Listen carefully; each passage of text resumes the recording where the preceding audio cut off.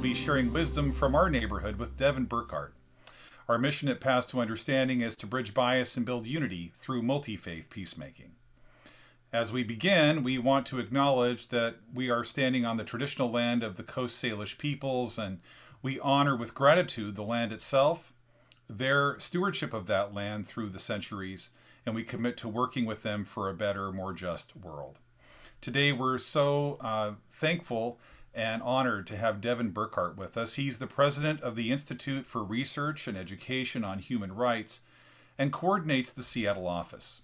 He has researched, written, and organized on virtually all facets of contemporary white nationalism since 1992, and is internationally recognized for his effort. Devin began as a research analyst with the Coalition for Human Dignity in Seattle, and was co-author of Guns and Gavels, Common Law Courts, Militias, and White Supremacy in 1996.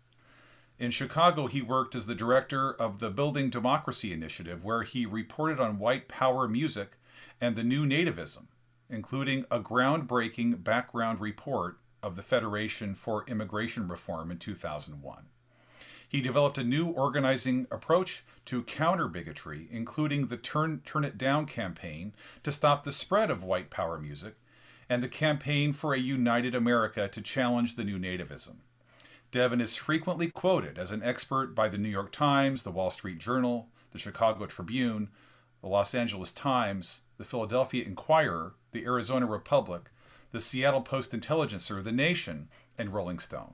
He's appeared on CNN, MSNBC, and CBS News, and National Public Radio, and other broadcast media outlets. And all of that is to say we're so thankful, Devin, to have you with us here on our small little podcast.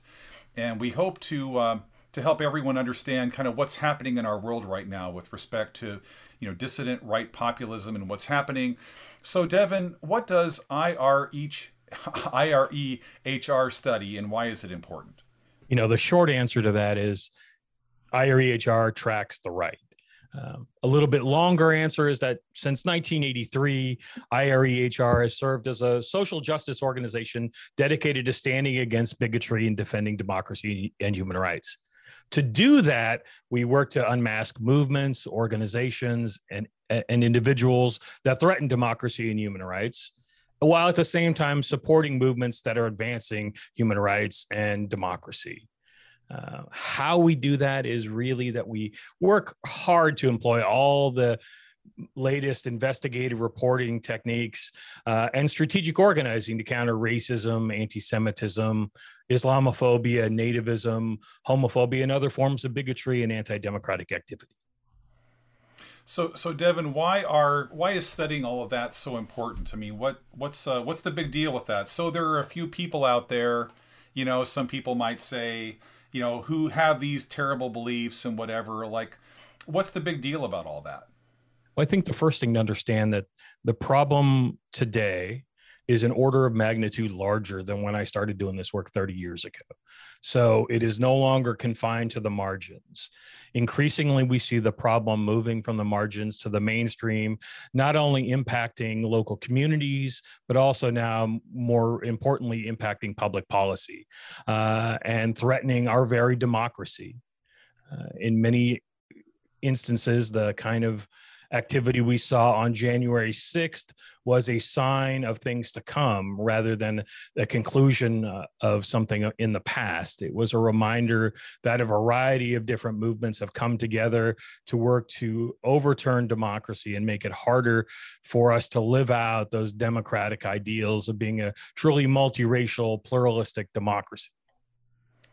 Wow. So there's many people out there that I talk to every week who feel like democracy is kind of on edge right now. Like there's sort of a little bit of a distrust about whether or not we can kind of weather the current storm that we're kind of experiencing.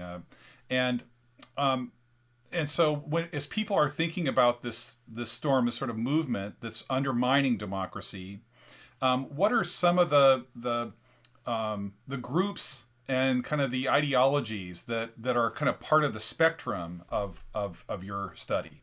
Yeah, we study a range of different organizations dedicated to opposing democracy and harming human rights. It ranges everything from kind of libertarian think tanks to groups like the Tea Party, to organizations that are working to stop efforts to prevent the spread of the pandemic, to folks who are dedicated to kind of far right paramilitarism, to folks who are out and out white nationalists, and kind of the range of those different types of organizations. When I started doing this work 30 years ago, those groups often existed in very different silos. They were kind of isolated amongst themselves, and they worked in different spheres. Today, those silos have been obliterated, and many of those different organizations and networks are now working together in larger consort to impact our democracy. So what has led them to kind of work together? What thing has changed in the last, since you first started your work, that's led them to work together more effectively? I think there are a number of things that you could point to about that. The first was the success of the Trump presidency. It reminded them that they have access to the halls of power and that they need to claim that kind of influence and wield that kind of authority. So that kind of opened the doors and the floodgates, if you will, to the mainstream. It gave them access to the halls of power and to the halls of Congress, which they relished. The second thing really in the last 2 years that's changed is the pandemic. The pandemic has fundamentally altered the far right in this country. It has changed the demographic nature of it. Even 15 years ago, 15 years ago, during the Tea Party era, for instance, the gender dynamics, for instance, were 66% men, 33% women, which was a breakthrough for the far right. Today, amongst many of the so-called COVID denial groups, many of those are majority women. So it's opened up a new demographic to that kind of thinking. In so doing, it's opened up a much larger constituency. Today at the Institute, we track 1,700 different COVID denial groups with over 2.4 million members. They're fed a constant diet of conspiracy theories and far right ideology, which has moved so many of them from thinking about this, as a individual or public health problem to being, seeing as something of epic proportions that they need to take up arms against to stop the assault on freedom. The kind of radicalization paths that we see today are dramatically different than when I started doing this. It used to be that when someone stepped onto the conveyor belt of radicalization, it would take them years until they were at the point where they were willing to take up arms or to harm others. Today, that radicalization period on that conveyor belt is taking months, sometimes weeks, because of the inundation and the sponsorship of it by so many others. That, I think, is a really big challenge for us. And as it's grown in size and moved into so many different corners of the American public, that makes it so much harder to try to eradicate. So often we think about this as being confined to somewhere else, but this is a problem that exists everywhere. Right? It is a problem that exists in rural America as much as it does in urban and suburban communities, exists all over, and it's having a real impact, I think. One of the things that we do at the Institute while tracking this is we look at those efforts to move into the margins to the mainstream. So in May, we'll release a report that looks at the efforts of the far right to enter the state legislatures around the country. In that report, we've identified in 2021-22, 878 different legislators who have joined different far-right Facebook groups.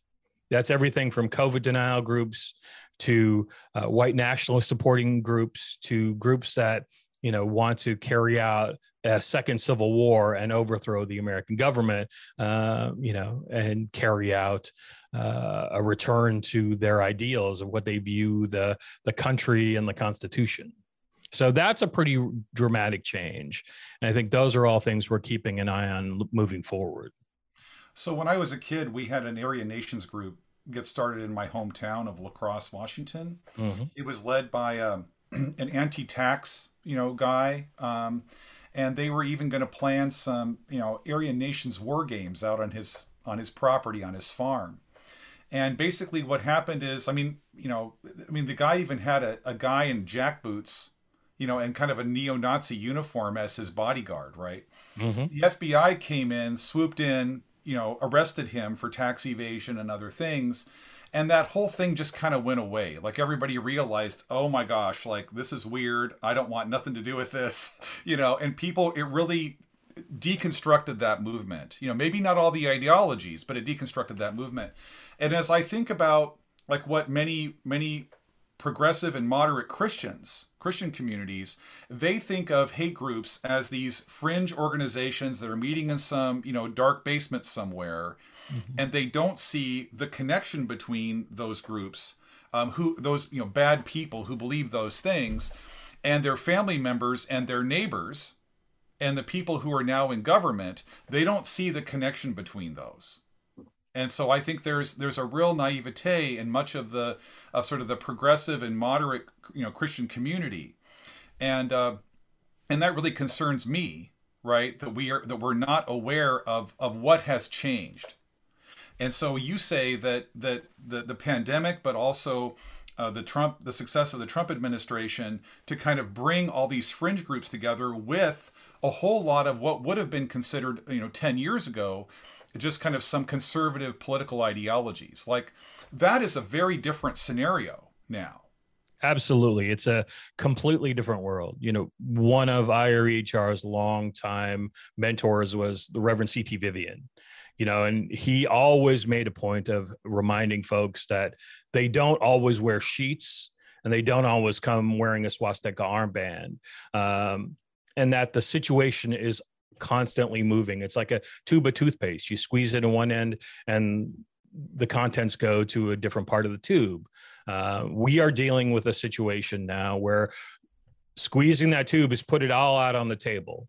And we are in the middle of a completely different scenario. So part of what we try to do is help people unpack those mythologies that we have from the past and what this used to look like, and help them understand what it's really like today, because the situation certainly is dramatically different than when I started doing this 30 years ago, and I know it's a lot different than even it was a decade ago. So it's always good to help people get ahead and look to where this stuff is going, so that they're not stuck on thinking about just how it was in the past. Yeah, I think a lot of folk, well-intentioned folk, think of these as fringe issues with a few. But then the other reality is that a lot of folk that I talk to are realizing that these kind of messages are coming from their family members, Yeah. who are completely focused on this sort of the sort of narrative. And I guess what I would be interested in hearing a little bit is, what's the narrative that sort of ties all this together? What are some of the stories, the sort of the explanatory story for the world that many of these groups are organizing themselves around?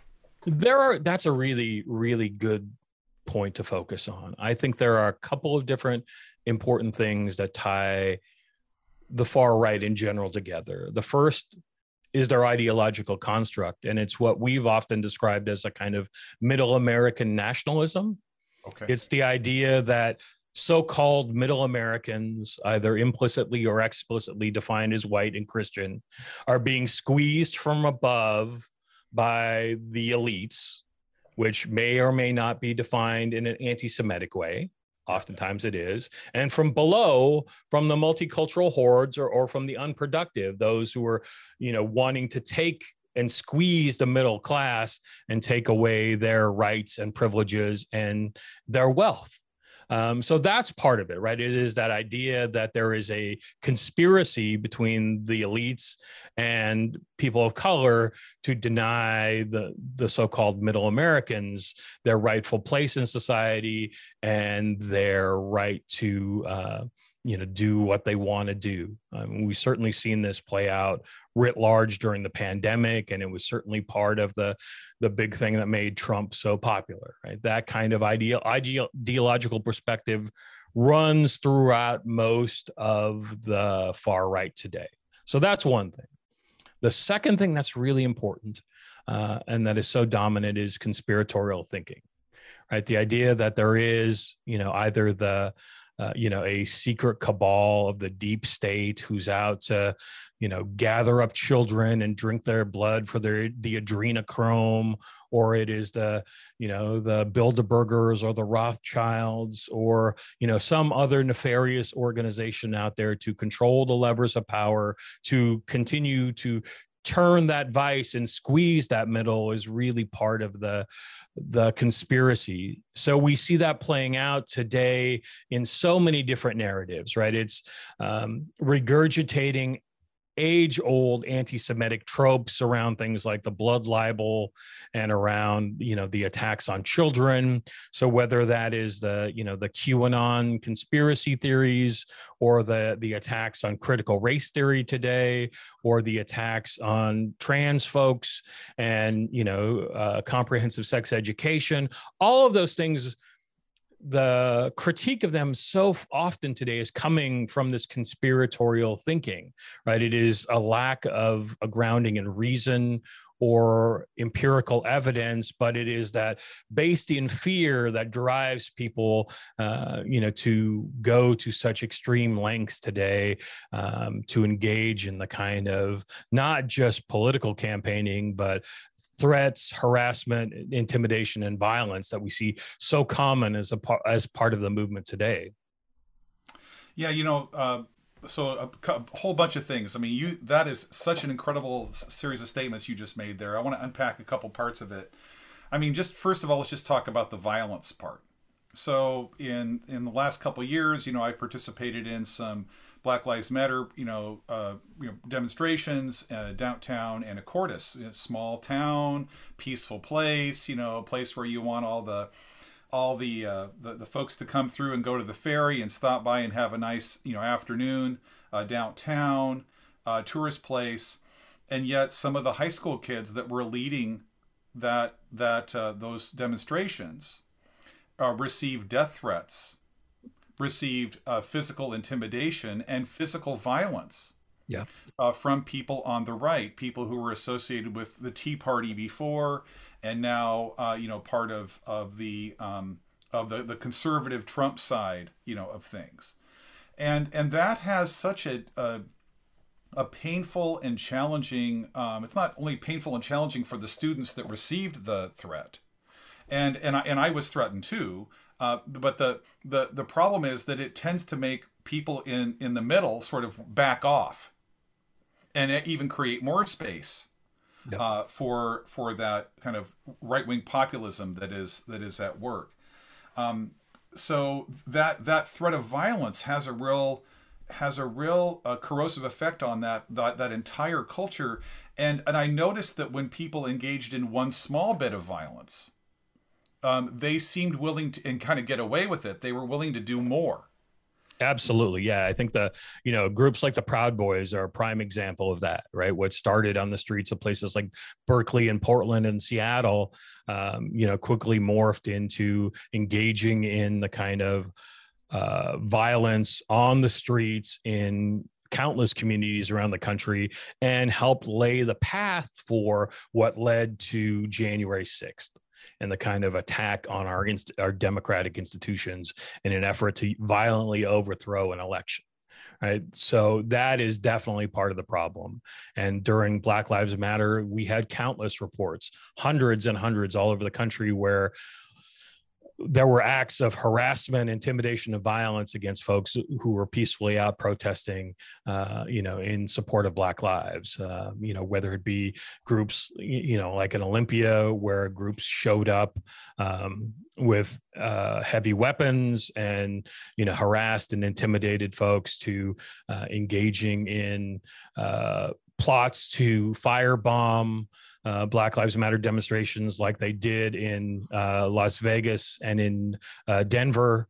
to the countless efforts to chill the speech and the democratic participation of so many of us who are concerned about our democracy. That is one of the insidious things that violence does, is it makes it impossible for so many to engage in the democratic process, and they're silenced by that fear. That's been one of our big challenges over the years, is how we can help people unite and face that fear together and stand in the face of such violence and bigotry. Devin, so if I'm a listener, right now, and we're describing this, very large, set of movements that have kind of coalesced, and not just kind of. They're receiving normalization on major cable television stations, especially Fox News.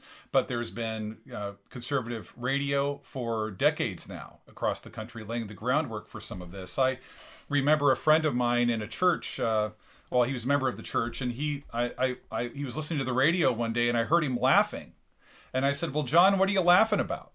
And he said, "Well, I just heard Rush Limbaugh talk about the feminazis." And I said to him, John, I'm not sure that that's good for you. He says, "Oh, it's just funny." And I said, "Well, are you sure? Because you're just comparing people like your daughter who want to have equal rights for women with Nazis." And he says, "Well, I don't take it seriously." Well, he didn't take it seriously until the point he did. And then he lost a relationship with his daughter. He told me he never wanted to see me again. But then about 3 weeks before he died, he reached out on Facebook and said that he was sorry. And that was a beautiful moment, but that was a beautiful moment that had 20 years of pain. Yeah. And so, I guess if I'm a listener and we've kind of experienced some of this, and we're hearing about this broad-based movement that is being normalized, that's becoming part of the Republican Party today, and how it functions and operates, and part of its energy source in a way. Isn't that also a conspiracy theory? How do you respond to people who say, "Well, you're bringing a conspiracy theory to this whole thing," and what's the difference between what they're saying and what you're saying?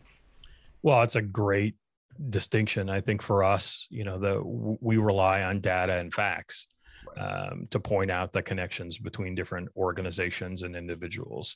So, for instance, of the 878 different legislators we've got documented in our new report, we can show you for all 878 exactly which group they joined and when, and what that group promotes. Right. So I don't think that's a conspiracy in the sense that it is relying on the kind of magical thinking or creating a kind of, a kind of demon. Right. We don't want to dehumanize those folks who believe this stuff, either the leaders or those individuals. We want to point out the facts and help people understand that this is a challenge to democracy and civil and human rights, and that it needs to be engaged with rather than be afraid of. Right? Our goal is to try to also, because I think lots of your listeners know that there's a lot of really bad stuff going on. And what we want to do is try to actually contextualize it, help people understand the actual breadth and width of the problem, and help them better face that fear with facts. So I think that we're trying to do kind of the opposite.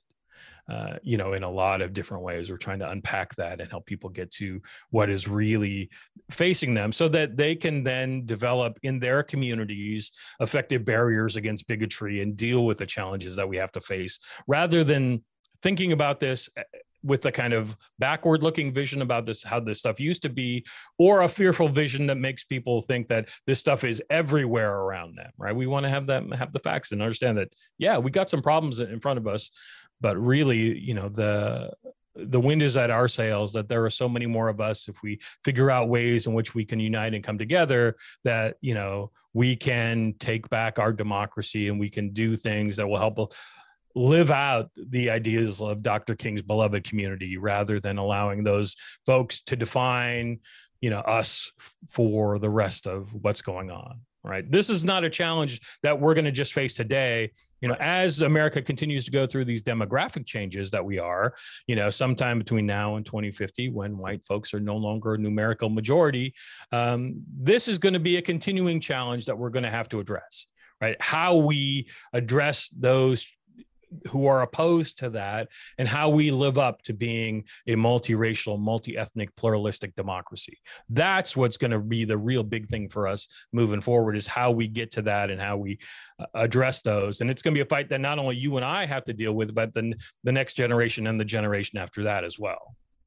Yeah, absolutely. So, so two parts here. I mean, I think about the people I know that have bought into conspiracy theories, and usually they're buying into that around some kind of pain that they've experienced, or the fear of something that they love and value is going to be lost, right? And then they buy into another one. So first it's anti-Semitism in some kind of soft or hard form, and then it's anti-Muslim bigotry, and then it's anti-LGBTQIA bigotry. And when they get like 2 or 3 or 4 of those kind of put together, where they're sort of really angry and they feel like something that they love is lost. And what these groups are doing, as we said, before we started the recording, what these groups are doing is leveraging what people love in order to turn them against people in their community, to turn them against each other, right? They're really manipulating folk at a very deep level. But once they get 2 or 3 of these sort of, data points, these conspiracy points kind of cemented in their head and their heart, it's really hard to bring them back. Yeah. And I think in the work that we've tried to do is let's keep lifting up common shared values. We know from research that most Americans still believe that everyone should be able to pray or not pray the way they want, that everyone should be able to vote, that we're a country of rule of law. I mean, people still believe those things, even people who are in the groups that we're talking about. And so when we're able to message to them and lift up a positive vision about how protecting one group's rights is a way to protect your own, because we're all in this together. Like, I have watched time after time when in large public meetings where people come in and that you can see the folk that are part of this group we're talking about. And you can see people in the middle, and you can see people more on the, hey, we've got to stand up to this kind of. But what we always go for is that the whole room lowers its intensity. Mm. And that people can see kind of like, oh, okay, like we can have a conversation about this. But those conspiracies really work on people, and how to back them off of that. So many times progressives are just so angry about it, they just start raging at people instead of building on those common values. And I don't see that as being effective at all. No, it's not. The research pretty well backs that up as well. The social science and our work on this is pretty clear that there's really what are called the 3 Ps of de-radicalization that are essential. It's the personal. So if it's someone that you have a personal relationship, that is always the best, and you have the ability to reach them in ways that others do not. And then it's the push. You need to push away those bad ideas and the conspiracies, unpack them and help people understand why they're wrong, but also pull those individuals closer to you rather than dehumanizing them in response or pushing them further away and isolating them. You need to pull them closer to you, saying that I love and respect and honor you, but those ideas are not things that I can have around because they're toxic and they're harmful. That is the kind of rudimentary basis of de-radicalization, are those 3 Ps. And that's true at a micro level on the individual basis. It's true on a macro level in terms of the organizing that you do. All of our work has always been focused on those constituencies that are targeted for radicalization. Right. And working in those communities to find ways in which you can develop the messages and the connections and the ties to build up ways to try to stop that from getting an impact and sinking deep roots. Right. So Devin, we're getting ready. The second part here is we're getting ready to kind of launch a whole effort called Let's Go Together. And the whole kind of insight into that is in Western Washington and Washington State in general, we're going to have millions of people move here in the next 30 years. And we know from the work you do, we know from the work, for instance, of Robert Pape from the University of Chicago, that most of the folk who ended up at the insurrection on January 6, 2001, were not lone individuals who don't have a girlfriend and a job. These are people who are established and who believe that people of color, people of other religious traditions are gaining rights faster than they are. Right? Which, of course, that's not a correct frame logically, but that's how they feel, right? That's the way they see it.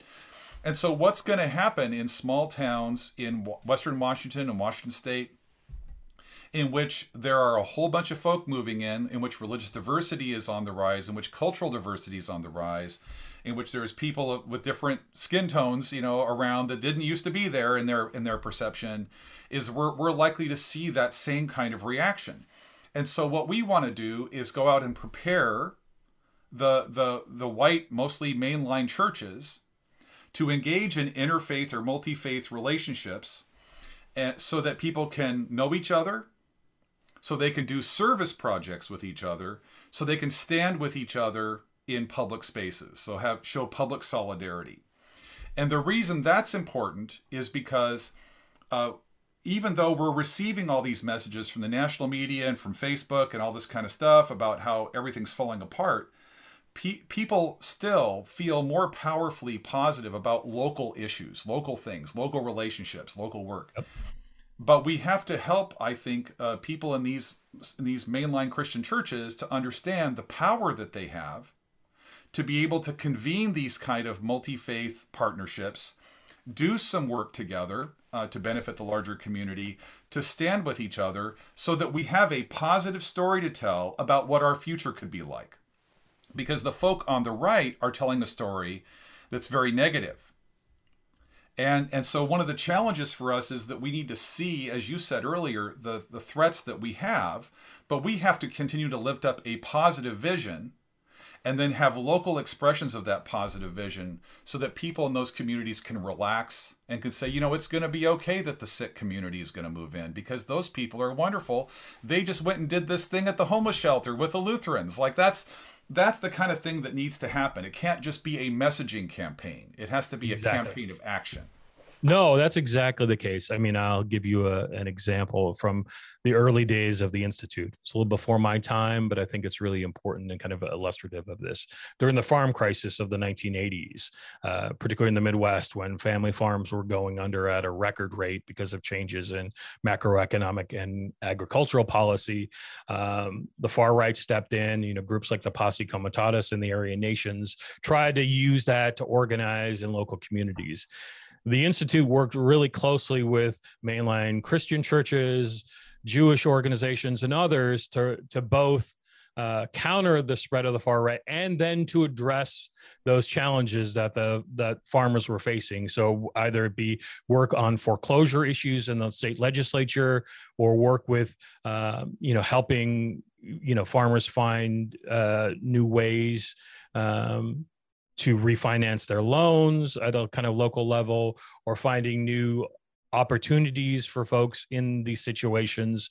That was all done with really hard work on the ground, people in common struggle, facing both the fear of the far right and also the real economic and political challenges that they were facing that made tremendous lasting differences over the long run, right? They essentially kicked the Posse and those other groups out of those areas and really did everything that they could possibly do to stop the impact of the farm crisis from really getting much, much deeper.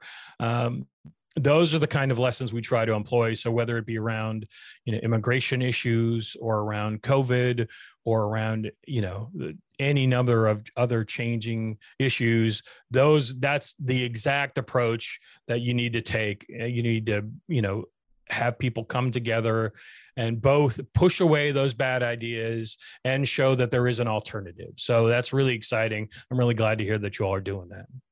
Well, and we realize, I think, that there are some what we like to call exclusive in-grouping ideas that have woven their way into the fabric of Christian theology and interpretation and that sort of thing.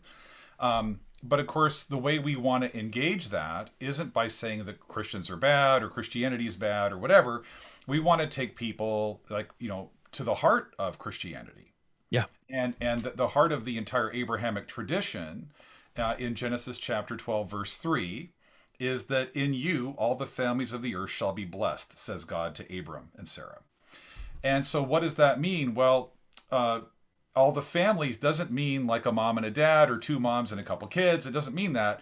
What it means is a cultural group with a religion and a food and the way they eat food and a way to dress.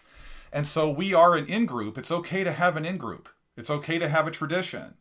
But the core value of our in-group is to be a blessing and to recognize the validity of other in-groups. Yeah. Right.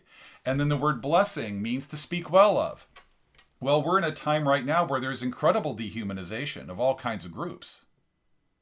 Well, there was dehumanization in Abram's time too. And so that verse is not just, a nice little verse in a story. It is actually a strategy for how to deal with exclusive in-grouping, thinking our group is the only group and therefore having a lot of intergroup conflict, and the dehumanization process that allowed some people to be enslaved forever in Abram's day. And so that is not just a nice little story. That's a strategy for how we can move through this challenging moment. It's okay to have an in-group, but the core value of our in-group is to recognize the validity of and to help in the thriving of other groups. And that we're going to counter dehumanization with speaking well of each other. And part of blessing, the rabbis say, is that it comes from the Greek, from the Hebrew word pherneel, which implies offering the best you have to another group in a spirit of humility so they can thrive. Because we're all part of a neighborhood and we need each other to be thriving so that we can thrive. So that's part of how we're going to try to message that and help people understand the depth of that tradition. Instead of saying, hey, we need to move away from our own in-group because it's bad. Like, that's not what we're going to do. That's very exciting. I'm really looking forward to see how that plays out. So Devin, you've been at this for a while, and I'm sure that there are rough days and really positive days. Can you help us understand like your own personal motivations for doing this work? Like, why are you doing this every day? I think there are a couple of reasons. It's been a lifelong cause of mine. I grew up in Spokane, so a stone's throw from the Aryan Nations compound in northern Idaho, when it still existed. All right, when I was a teen, white power skinheads used to come over and try to beat up or recruit my friends. So I had a kind of a personal connection to it.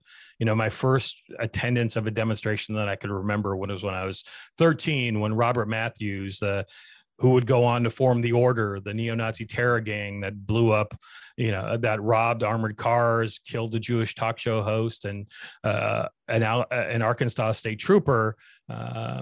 He held a rally in downtown Spokane. It was, I was 13. It was one of the first protests that I'd ever been to. So, I had this understanding of the kind of extent to which this stuff can impact a local community. And I knew that it was real. I didn't have to look elsewhere for it. It was in my backyard. When I went to school, I happened to be fortunate, enough to be in a place where I was exposed to, the importance of, living out the ideals of Dr. King and other civil rights veterans. And at the same time, there was a cross burning outside a migrant labor camp outside of Bellingham. It was an opportunity for me to help bring people together, to stand up against that, to organize a vigil, and eventually create the Whatcom Human Rights Task Force, which I'm proud to say is still in existence, still doing great work up there in Bellingham, and throughout Whatcom County. Also got hooked up with a group called the Coalition for Human Dignity at that time they were out of Portland. I interned with your organization and, kind of fell in love with the work. One of the first things they did was send me off to militia meetings and, other events like that to go undercover and gather information, but also to get an understanding of the reality of this, right? That these are people too. They may have distorted worldviews that want to cause harm to a lot of people, but the way part of what you need to do is understand them as people, and also then be able to better unpack what their plans and agendas are. After working, after continuing to show up and volunteer, I think they felt bad and decided to start paying me a little something. So I work with CHD for 4 years until I got an opportunity to move out to Chicago and work with Reverend David Ostendorf at the Center for New Community, and help build that organization up from a small Midwestern organization to a really big national organization that took on, issues around Islamophobia and the new nativism, particularly after 9/11. Took on anti-Semitism after the killing of a number of folks in a 2-state killing spree that took place, in our backyard. So I've been around this stuff for a long time and been committed to doing the kind of work that's essential. But what really drives me are a couple of things. One is talking with folks about how this, doing this work and engaging in this kind of struggle changes their community for the better. Yeah. I think that's what really keeps me going, hearing those kind of stories every day. Secondly, I think having a sense of humor about this stuff, just how bizarre and outlandish it is, and just eye rolling it can often be, helps me get through the day a little bit. And then I think a third thing that's really been really helpful is, talking to folks who have decided to leave the movement. They share their stories and they tell why they want to leave. And that's been really helpful too. And when they say it's because of something that they heard from us or something that they read, and, it changed their worldview, and it changed the way they were looking at things. That means a lot. So even without all those, I think I would continue to do it because it just needs to be done. Right. I would love to wake up tomorrow morning and find myself without a need for the type of work that we do. I don't think that's going to happen. So, I'm here for the long haul, and we're going to try to work every single day, and put ourselves on the line to try to make sure that we can live out those ideals. Right. I think that, particularly for white folks like myself, right, that, white cis men, we have a tremendous amount of privilege and prestige in this community. And if I can put myself in a position for just one day, to take on some of that burden, and to try to make things a little bit better for everyone else, I think I'm going to try to do that in any single way I can. This is the way I found out. I think there are tons of ways that people are living up to that challenge and trying to help live out those ideals. But for me, that's going to be the driving force, is where I can make a difference. I'm a bit of a nerd. I enjoy research and writing. And so the fact that I am so privileged just to be able to do that on a daily basis is, really, I feel so blessed and so fortunate in that way. And then having, tremendous mentors like Leonard Zeskind. If you haven't read his book, Blood and Politics, A History of the White Nationalist Movement from the Margins to the Mainstream, you've got to. It's an amazing tale of this. Or to work with folks like Reverend William Barber, who now leads the Poor People's Campaign, or, CT, or many of the other civil rights veterans that we've had the opportunity to work with. I understand that the work that I'm doing is one small part of a much larger chain, helping, build, this beloved community. And so any part that we can play, we're going to try to do what we can to make this a better world. Thank you so much, Devin. That is so inspiring to hear that. And I just want to let you know, I grew up in La Crosse, Washington, 80 miles south of Spokane. Yeah. Right. So some of the same kind of social environment, there. Even though La Crosse is only 300 people, right? It's a lot the same. Although there were no protests in La Crosse standing up for anyone else, right? And there was plenty of negative statements about different groups. Some of that has changed a bit, thankfully. So in doing this work, I think you must have been trying to understand human beings better.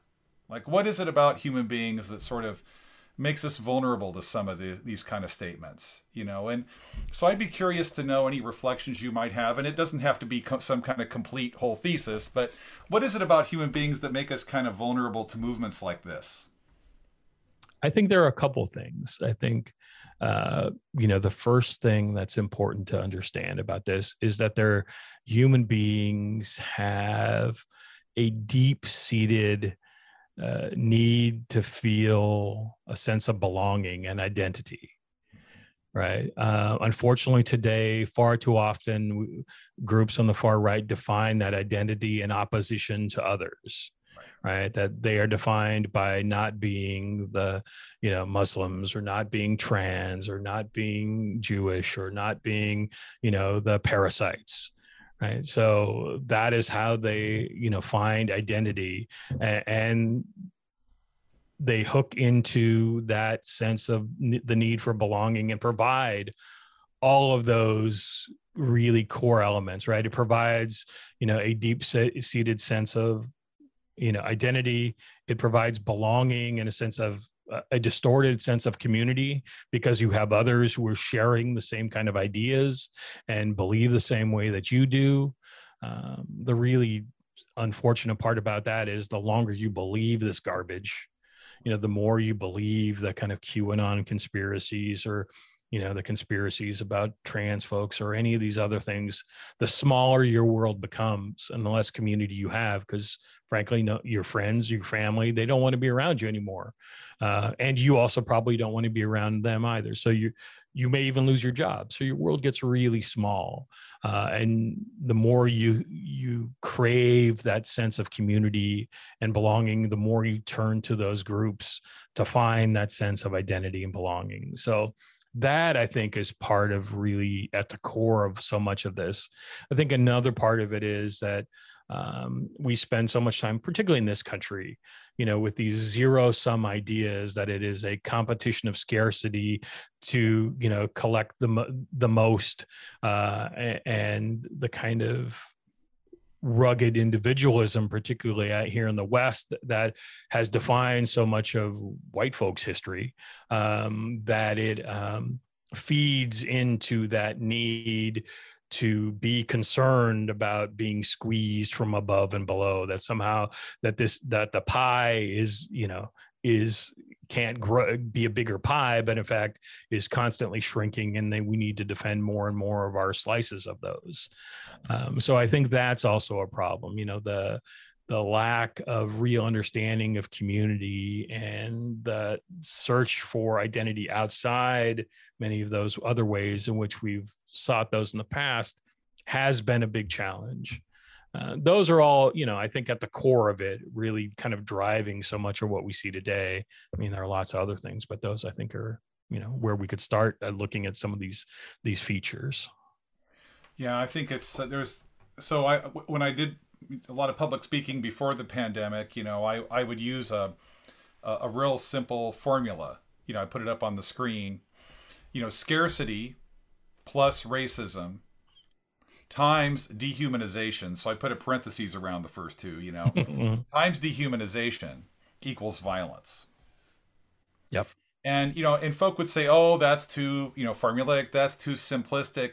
Well, there's nothing simplistic about scarcity. Nope. Right? I mean, we want to survive as human beings. Yeah. And we're in a larger culture in which the primary religion is not Christianity. It's that human beings are producers and consumers in a winner-take-most economy, and we're competitors in that. We're that's who we are. We're competing as producers and consumers, and that's who we are. And so you add scarcity to that.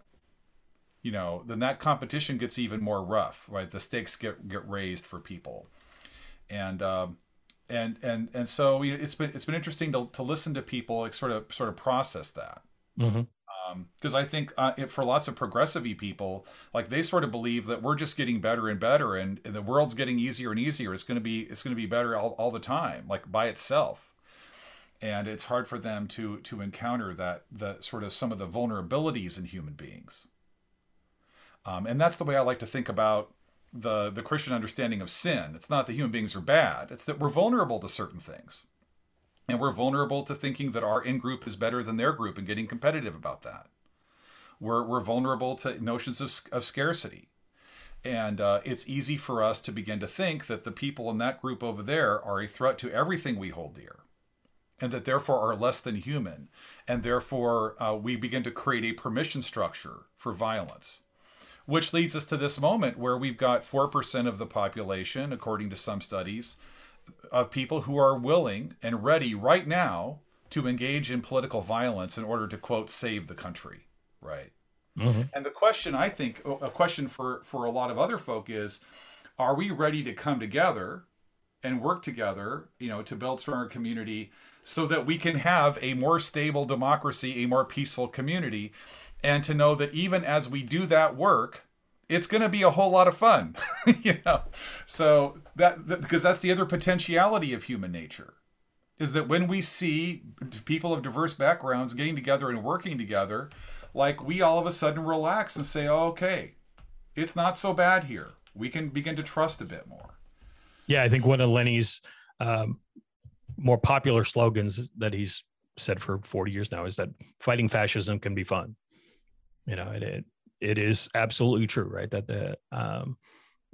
that the kind of energy and ideas and connections that come from doing this kind of work are so much more meaningful and deep and lasting than anything that comes from engaging in that winner takes some competitive consumer economy. Right. So about a year and a half ago, I have a family member that was walking down this path, primarily through Fox News initially. And like every third time we talked, he would just put out these little landmines in conversation, or he would come up with a whole lot of out of a sense of anxiety that he had. He would ask me an extremely complex question about, the economy, about racism, about, you could track it just by what Fox News was focused on that week. And so, what I said to him at some point was, look, I need you to be my brother. I don't need to be your debate partner. I don't need that from you. Now, if you want to have a debate about something, then let's put a date on the schedule. Let's spend an hour having that debate, and then let's end it. But what I need from you is to be my brother. I do not want to play the liberal, the wacky, dumb liberal who doesn't care about anything in your Fox News, Sean Hannity written family drama. Like, I do not want to play that role anymore. I need you to be my brother because I am working hard out here, partly because I care about America. Probably because I care about Jesus, because I care about my tradition. Like, I'm out here doing this work, and there are days when I'm going to need you to be my brother and to have my back, even if you don't agree with me. Can you do that for me? And it was interesting to watch how he began to process that. And how he's kind of backed off from asking me all these questions all the time. Because I told him I loved him and I needed him. And we didn't have to agree on this other stuff. And I think, it would have been easy for me at that point just to tell him to, go away. I don't want to talk to you anymore. Every time I talk with you, it's painful. But I think there's a way for us to reaffirm folk in our relationship with them without necessarily cutting off the entire relationship, even though there are moments when people do need to cut off relationships, right? I mean, yeah. There are times when that's true. But I think there are ways for us to draw some boundaries in a way that can lead to some more positive relational outcomes. Because everybody I know is struggling with family members that are walking down these pathways. Devin. Oh yeah, absolutely, myself included. Yeah, I think it goes back to that notion of being able to do those 3 Ps, right? You've got to be able to, continue to do the things that pull the folks closer to you while pushing away those bad ideas. And that takes work and real fortitude. And, and frankly, it's a challenge. And it's not always going to work. Right. But when it does, the impacts tend to be longer lasting, and you can bring people back from the edge, right? That this is, while they may have stepped on at a conveyor belt point, because they're watching Fox News or OAN or whatever else, there are places where people step off of that conveyor too. Right. And so it's just a matter of lending them a hand to find a way off of that conveyor belt that can really make all the difference. And so Devin, when I know a lot of folk out there are just tired of it, and I know I get that way too. We're tired of having that fight in every sphere of our life all the time. What do you do to take care of yourself in the midst of all this? Like, what do you do to rest and recover and find renewed joy just as a person? Like, what do you do? One of my favorite things to do is I still, even at my age, play hockey. So that's one of my favorite things to do. Do it every week. Yeah. I like to do woodworking, and I've got a tremendous partner and family that helps me, helps keep me going through the thick and thin of it all. My wife she's a public school teacher. She's a high school chemistry teacher. And so, the amount of work and effort and things that she puts in far and exceed the kind of things that I've got to deal with on a daily basis. So I draw inspiration from her and try to help and support her as much as I can. And that also helps reinvigorate me as well. I think those are all things that are really kind of important to me. That, and I also like to play music. I've always had a musical background. I'm a bass player by training and played in a bunch of bands when I was, when I had a lot more hair back in the day. But yeah, so those are all things that kind of keep me going. Yeah. Well, Devin, I just so appreciate you taking some time to have the conversation with us. And would you share with us your website so that people kind of know where to go to kind of get some more information? And are there any other places you would encourage folk to go to kind of learn more about this whole dissident right populist movement and all of its different, sort of constituent parts, because I think there is a crazy making element of it. It feels like it's coming from everywhere. But for people to see the connections between them all is actually kind of helpful. I think it can be overwhelming at first, but then it's helpful because okay, it's coming from these places and there are ways to counter it. Yeah. I'd be more than happy to. The Institute's website is irehr.org. There you'll find a tremendous amount of work that we've done over the years, including some pretty important kind of foundational reports that'll hopefully unpack a little bit of this and help you better understand the kind of context about what we're talking about. One of the more recent reports we've done is a report called Facebook and COVID Denial, which looks at these 1,743 different groups we track on that platform, and how they've really moved the ideas of COVID denial and other forms of far-right activism into the mainstream. It goes deep. It's about 120 pages in total worth of materials, maps, videos, and things that'll get you kind of up to speed. If you're more interested in kind of the kind of paramilitary side of things, the report we did last year with the Montana Human Rights Network called Ammon's Army Inside the People's Rights Network is a really interesting take on how these ideas metastasized during the pandemic and helped these far-right paramilitarists find a new audience and grow their organization from, a handful of folks that started out in a small Idaho warehouse in April of 2020 to now more than 33,000 individuals around the country organized and prepared to harass and intimidate teachers, public officials, nurses, doctors, and others. And then, a lot of our other work there including the most recent threat for Generation Next is there, the so-called Groypers or white nationalists who are targeting young people and trying to, mainstream the ideas of hardcore fascism and white nationalism to a new generation, which have found support in legislative folks like Representative Paul Gosar and Marjorie Taylor Greene and State Senator Wendy Rogers. All of those things are there, to kind of give you that all-important context and background to help you understand where these challenges are facing. And then, if you want to keep up on the up-to-date day-to-day things, follow us on Twitter at IREHR or on Facebook. All those things will give you context and up to date, the latest and things. And then if you have questions, comments, concerns, you can reach out to us on any of those platforms. Or if you want to also follow on your smartphone, our smartphone app is called Trepper, the anti-bigotry app. It's available for iPhone and iOS.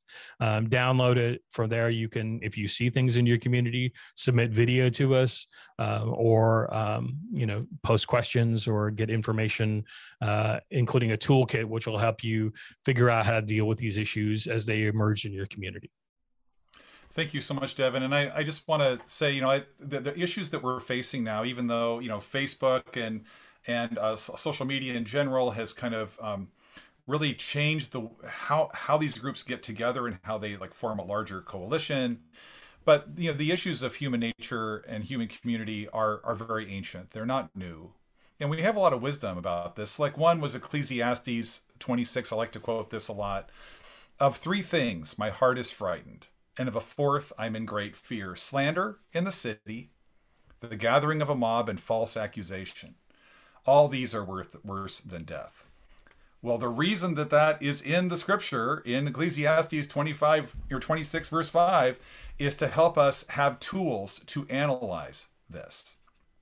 And of course, how do we counter this? It's also very simple. It is speaking positive, truthful word, which is what your organization does, right? It's gathering people for common cause and for the common good. And it's making sure that we hear people out. We hear from people from themselves instead of from third parties who want to say bad things. And that in doing that, we create life, right? That is what that ancient wisdom is trying to say. And I appreciate your contribution to all of us being able to do that work better, Devin. So thank you so much for being with us. It's been truly an honor and a blessing. And thank you for having me. It's been a pleasure. Thank you. So, hey, everybody, if you want to learn more about all of our Paths to Understanding podcasts, you can, of course, go to www.pathstounderstanding.org.